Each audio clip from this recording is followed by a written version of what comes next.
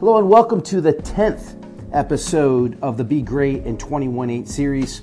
We've been talking about basic needs and what needs to be in place so that we can be at our best, so that we can pursue the life that we always wanted here in 2018 and beyond.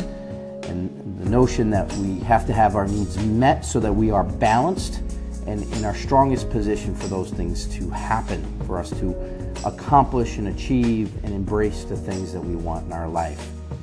We're coming up to the last basic need, and that is survival. And certainly survival seems pretty self-explanatory, right? So when we're talking about survival as a need, we're talking about our physical needs. So food in our gut, clothing on our backs, roof over our head.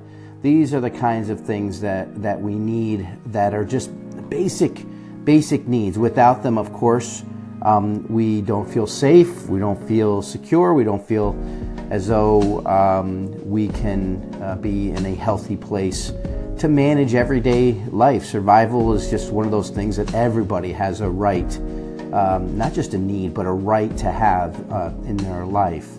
And so, but there is some things to really consider here. Survival, those needs that pertain to survival, are the things that either encourage us or helps us have the desire to do what we need to do to attain, or it is the reason why we don't take risks. So, for example, if we are looking to pursue a goal in our life or pursue a dream that we want, a lot of us, including myself, start getting a little nervous when we look at the risk of not having those things if we're stepping out into a world that is uncertain. So if we are looking to pursue a goal, a dream that has a risk of perhaps losing money and not having enough money to provide for our family, and for our family to have those basic survival needs in place, then we may be a little bit more leery about stepping out and doing it because we don't want to shake up or risk losing things that impact our family, right? So sometimes we don't pursue things because we want to make sure that our family is taken care of, that we can put food on the table and have heat and clothing and all those things. And sometimes we don't feel like we're in a position to step out because of that risk. So sometimes we say that risk is too much, so we decide to not do it.